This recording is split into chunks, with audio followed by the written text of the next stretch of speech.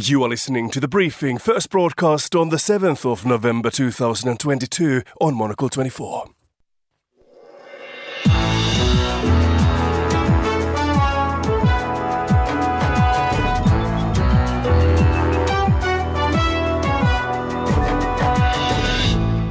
Hello and welcome to The Briefing, coming to you live from Studio 1 here at Midori House in London. I am Markus Hippi.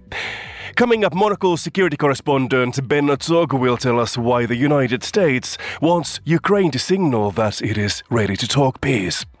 Also ahead, the UN Secretary General Antonio Guterres warns the international community that words will not be enough to tackle climate change. As COP27 gets underway, our planet is sending a distress signal.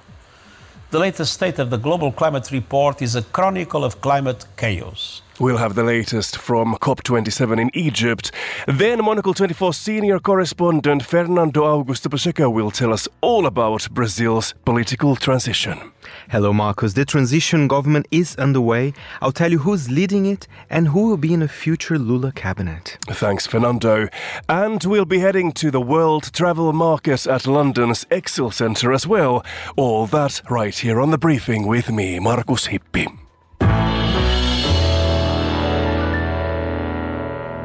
The United States is reportedly encouraging Ukrainian leaders to signal that they are open for peace negotiations with Russia.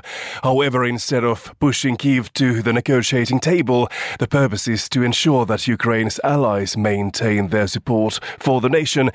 For more, Monocle's security correspondent Benno Zog joins us live from our headquarters in Zurich. Benno is also a security expert at ETH Zurich. Benno, good afternoon to you. Good afternoon. Could you first tell us more about what exactly has been happening behind the scenes between Kyiv and Washington, D.C.?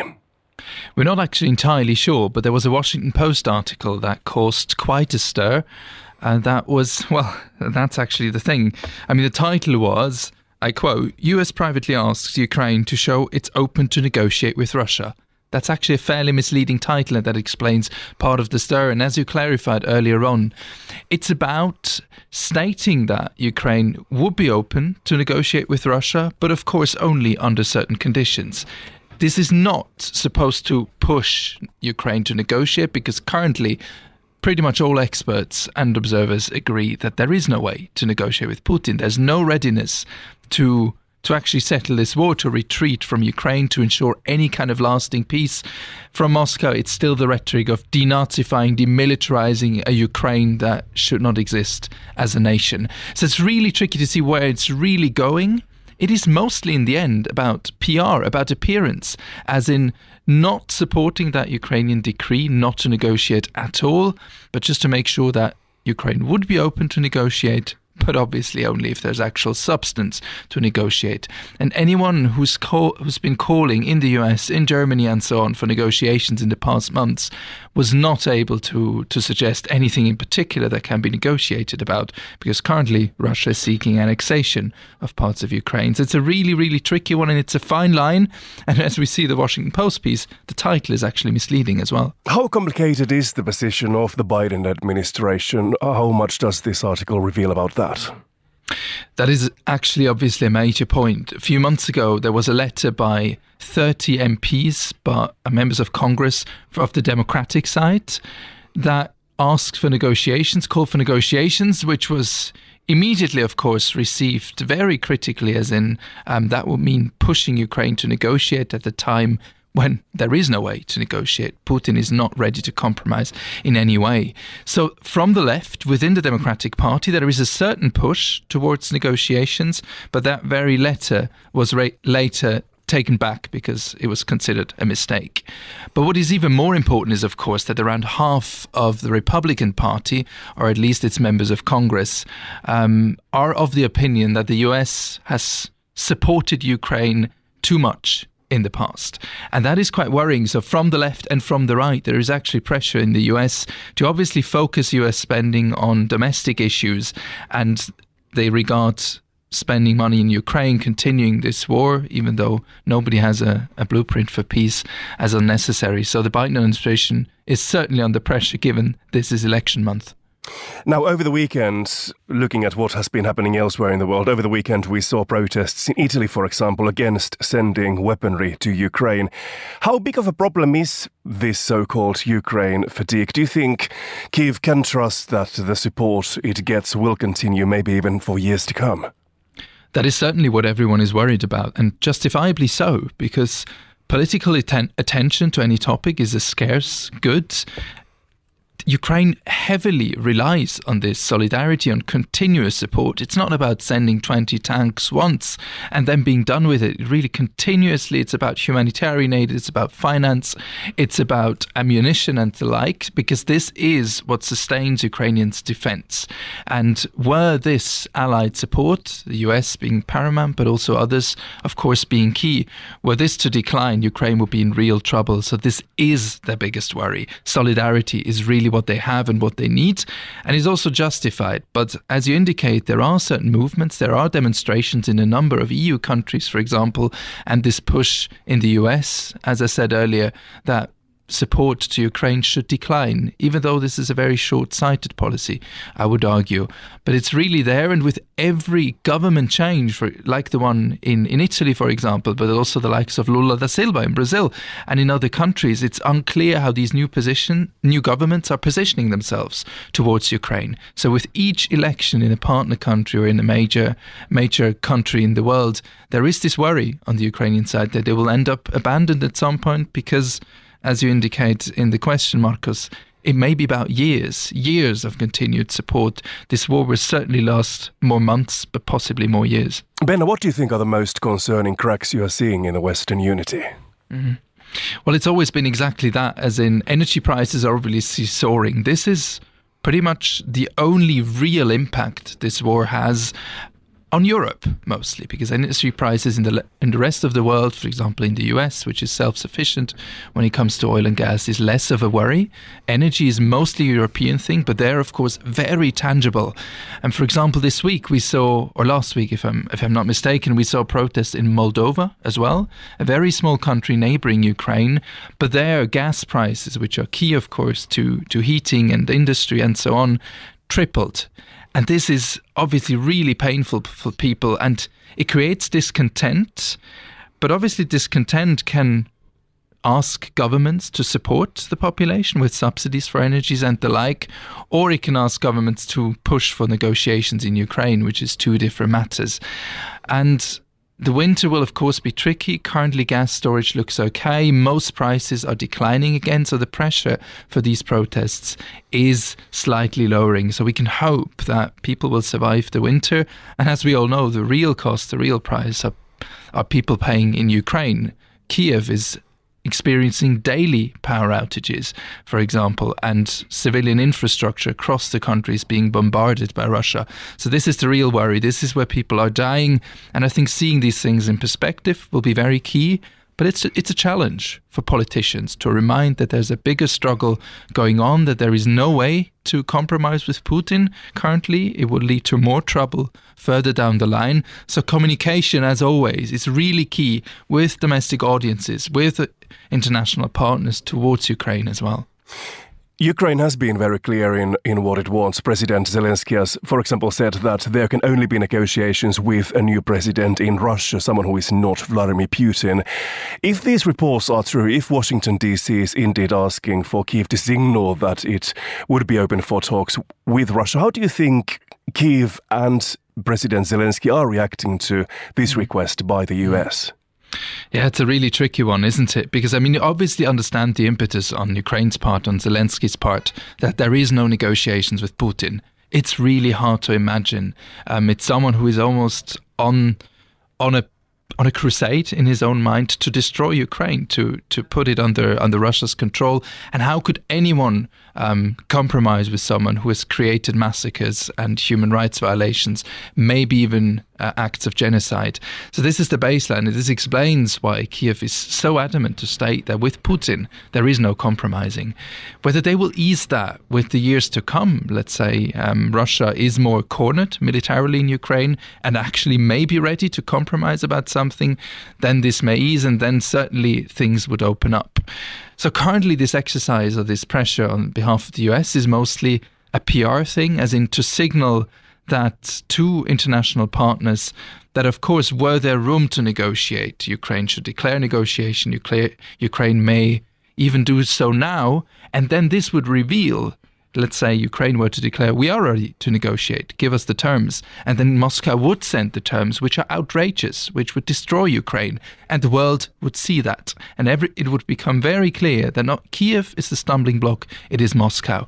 And this is kind of how we should read these messages from the US. It's not pressure for Ukraine to settle right now. It is, if anything, pressure to make sure that it's fully revealed that Putin is not ready to compromise. But this is obviously, as I'm explaining it, it's a fine line to make, and it can easily be misunderstood.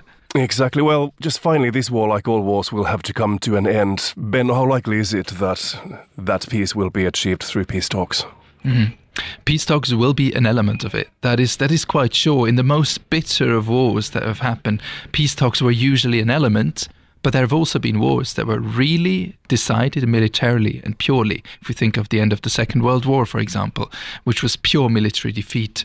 But those overall are rare, and I would assume they're particularly rare because obviously even after this war, towards the end of this war, Russia will still exist as the Russia it is. So some agreement to come to terms with this neighbor that Russia is, a neighbor to Ukraine, a neighbor to Europe, will be element of it.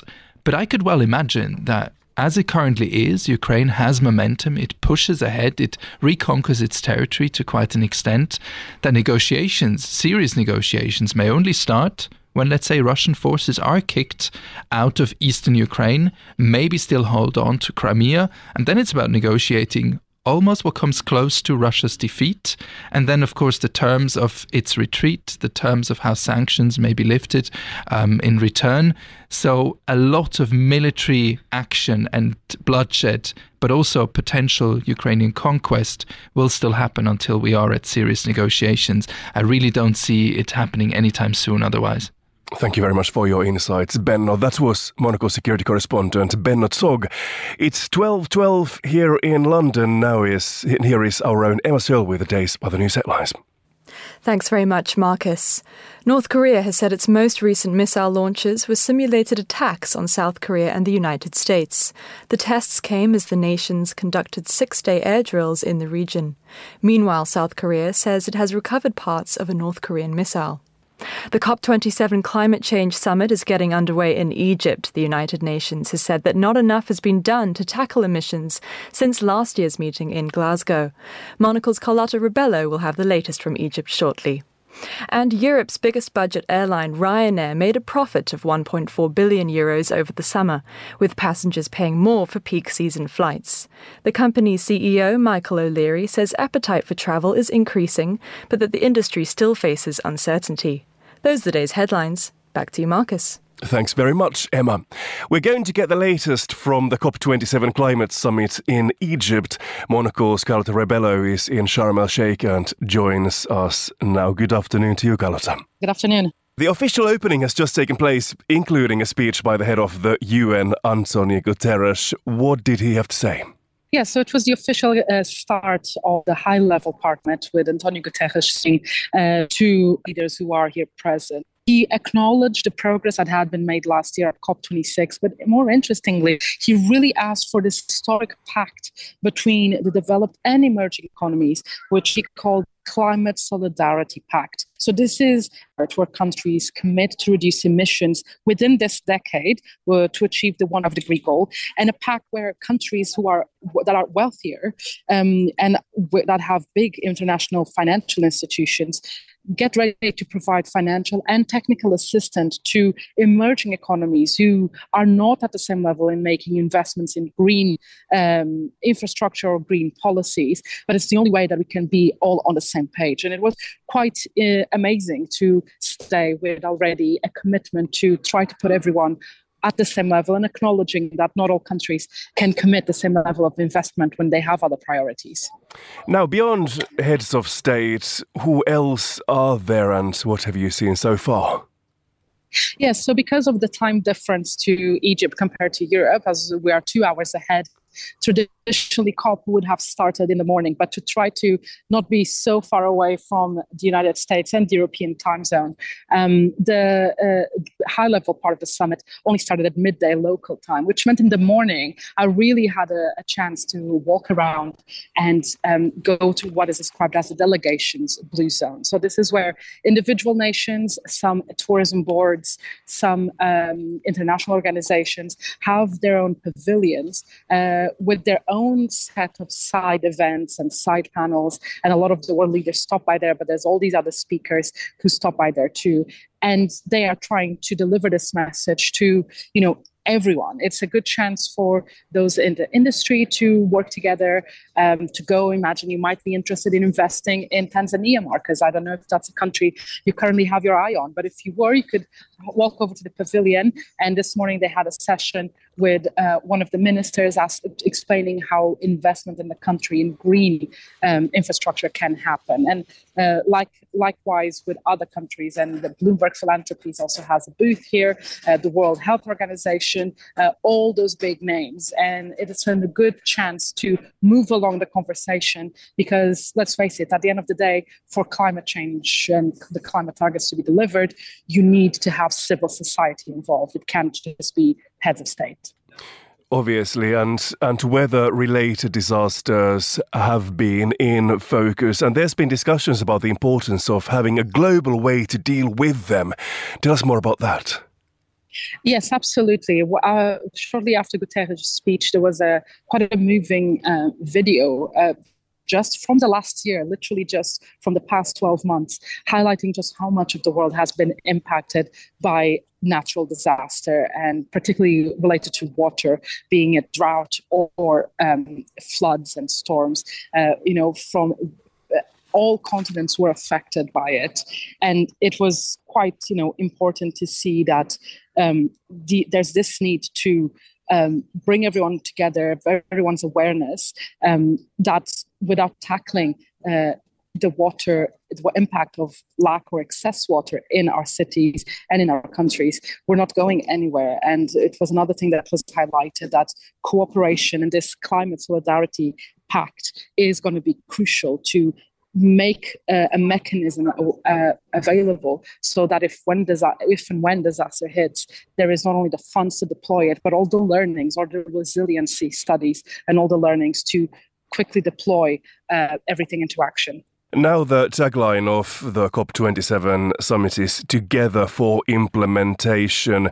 How much optimism is there now that the world will get its act together? How much optimism is there that something will be achieved in the days to come?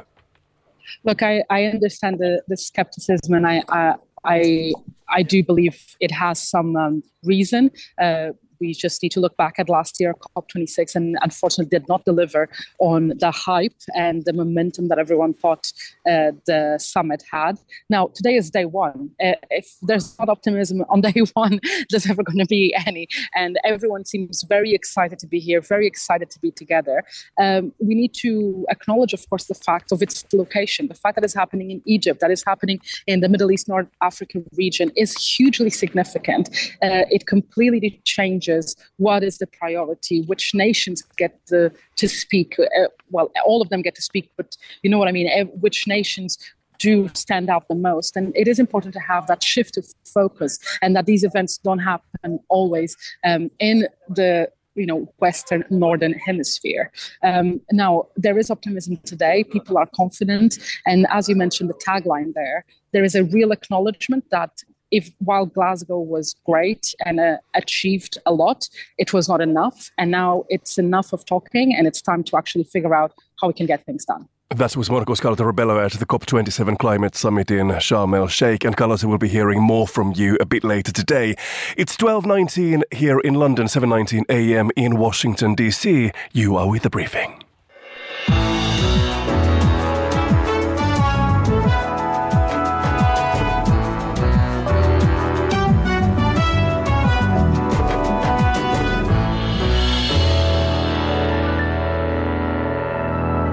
We are going to take a closer look at Brazil's political transition now with Monaco's own Fernando Augusto Pacheco.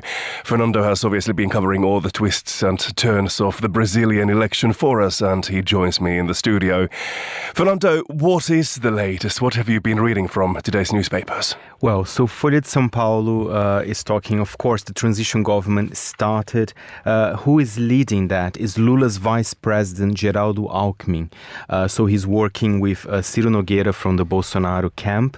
And, you know, people are relieved that the transition government is working. It's a tradition of Brazilian democracy. Lula will become a president only on the 1st of January. So yes, I mean, we discussed last week how Bolsonaro gave an undignified concession speech. Some even say that it's not quite a concession speech, but the reality is he did say that he will work according to the Brazilian constitution. And one interesting thing, especially... He didn't say he would lose, and he obviously hasn't caught Lula, for example, but he has said that he will follow rules. And it's interesting to compare with the US, especially with the midterms coming out there as well, because when Trump lost the election, many of Trump's supporters were waiting until Trump said something. That's not exactly what happened in Brazil. So Lula is already actually working with some opposition parties in Congress who said very swiftly when Bolsonaro lost that yes, they accept that Lula is the winner. Even some governors who were pro-Bolsonaro said, you know, we're open to work with Lula. So there's been a little bit of a difference in tone between Brazil and United States, although of course there are similarities. And also, Marcos, the Brazilian press is looking at the potential cabinet for Lula. I think he's got quite a lot of names to choose from because he did quite a grand coalition, not just with his own Workers' Party, but also with center-right parties. We have a few names here, potential names. Fernando Haddad, of course, he's from the Workers' Party. Simone Tebet, she was at the third place in the Brazilian election. She comes from the centrist MDB party. She did an excellent campaign, and some people are saying that she's a contender for 2026. So I'm sure she'll have the ministry she wants. That's what the press is saying. So it's quite interesting to see all those names as well. And there's one more thing I would like to tell you. At the moment, Brazil has 22 ministries. Lula wants to increase that to 32. That's quite a lot. Does the country need 32 instead of 22? Well, that's the perennial question. I mean, clearly needs more investment than what Bolsonaro did. But yeah, perhaps the number is excessive. But there are new additions that are quite important. For example, there will be a creation of the Ministry for the Indigenous communities, which is quite relevant. And that shows that Lula definitely will pay attention to that, that sector as well. So a certain amount of optimism in the air, it sounds like. Well, let's talk about what else is making headlines in your home country. I think it's always interesting how the football kit is a very political thing in Brazil. Very political. And actually today, Marcos, is a big day because at 4 p.m. our time here in the UK, the Brazilian squad for the World Cup will be announced. So a lot of Brazilians will be paying close attention to that. And, there's World Cup fever in Brazil for sure. O Globo, one of our biggest newspapers, wrote an editorial over the weekend saying that Lula should wear the Brazilian kit like all of us. It was a very interesting editorial that I can relate very well. So they're saying that Lula should rescue the symbol that, in the past used to belong to all Brazilians. But the reality is in the last 4 years, it's been very closely associated with Bolsonaro supporters. Even Bolsonaro, when he said, you should go out in the streets wearing the Brazilian kit. And it's a shame because, when our football team's playing, it's supposed to be for everyone. And of course, our, perhaps most popular player at the moment, Neymar, he also supported Bolsonaro. But that doesn't mean that the whole Brazilian football team supports that. So it's quite interesting, a very serious editorial talking about that. And it affects everyone's life. I mean, I love football. I love wearing the kit. But I do have to be honest, I don't feel very comfortable, especially in this kind of a Bolsonaro era. So I know you always do this. You're going to buy a football kit and then you are popping up to the office wearing it. How do you make it clear to the wider audience that you are not a Bolsonaro supporter, for example? It would be a hard one. Perhaps I'll add like a sticker, a red sticker on my kit. I'm thinking, Marcos, because I might go after my working day, I might go and buy the kit today, which is available. And there's another thing here. The sales are doing very well. So I'm not sure if it's just Bolsonaro supporters buying the kit. I wonder if this reclaim is started now.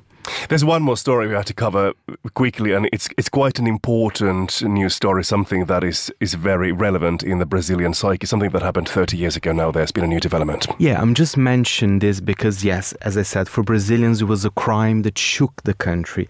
Basically, this man died today of a heart attack. His name is Guilherme de Pádua. He's a former Brazilian actor. He killed a fellow actress 30 years ago.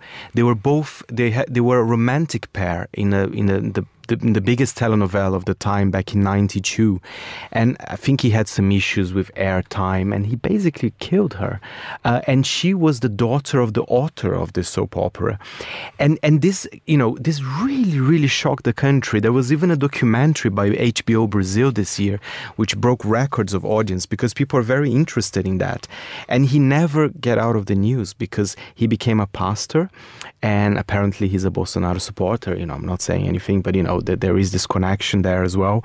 So the whole country is very curious, about the life of this man, why this happened. And even 30 years ago, it's still a topic that a lot of Brazilians that were alive at the time, they're still shocked. They're still very curious. It is a crime, that all Brazilians know for sure.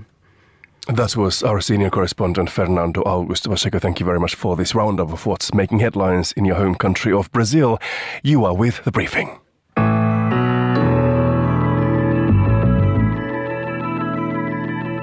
And finally on today's programme, we head to World Travel Market London, which is taking place in the city's Excel Centre. Monocle's Sophie Monan-Coombs is there for us, and she joins me now. Good afternoon to you, Sophie.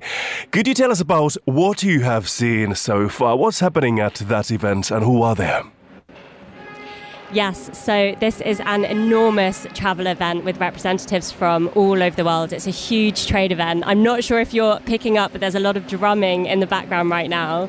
So I've just been wandering around this morning, seeing some of the different stands. As I said, there's people from all over the world. Unsurprisingly, the Middle East have some of the most impressive stands. There's some pretty incredible ones here. There's lots of different types of food, people in different national dress. There's tea ceremonies happening at the Morocco stand. There's this huge Egyptian crypt that's been built in the middle of the venue, and it feels like a real celebration of different cultures, as well as this kind of travel event. It's actually just been lovely wandering around and getting a little slice of all these places inside the Excel Centre in London. How optimistic is the atmosphere over there this year? Obviously, we see this event taking place off the back of the pandemic. How is that influencing the conversation? Yeah, so obviously coming off the back of the COVID pandemic, that's a really important part of all of the discussions that are happening. So I was listening to a talk this morning, and 1.5 billion people made trips around the world in 2019. That went down to around 400 million in 2020, 2021. And so it is, still recovering from the pandemic. But although 2022 started off really well, obviously Russia invaded Ukraine in February, and that's had a huge impact. Now as well, there's other issues like the cost of living, which means that people are tightening their purse strings, not as ready to go on holiday. So while the recovery seemed like it was happening from the pandemic, some people had more money in their pocket because they hadn't been on holiday for a couple of years, or they hadn't seen family and were really keen to go on holiday and see those family members. There are other issues now which are kind of having a huge influence. Well, so a few moments ago we heard from our own Carlota Rebella, who is in Egypt for the COP27 meeting. Is that meeting being noted at World Travel Market at all? How dominant are the discussions about sustainability and the future? Yes, definitely. This is obviously happening at the same time as COP27, and sustainable travel is a really important discussion that's taking place here. It's not just about the environment for, people who are in the travel trade. It's also about mitigating risk for the industry. One thing that I was particularly interested to hear about this morning was from a new industry report which talks to lots of people in the industry and also talks to consumers. And actually, the climate crisis was something that traders are far less concerned about than consumers. I imagine that will, shift in the coming years, but it is something that obviously people are aware about, and they are trying to make choices in their own lives to mitigate their own effects on the climate. Tell us more about the discussions taking place over there. What does the future of travel look like, for example?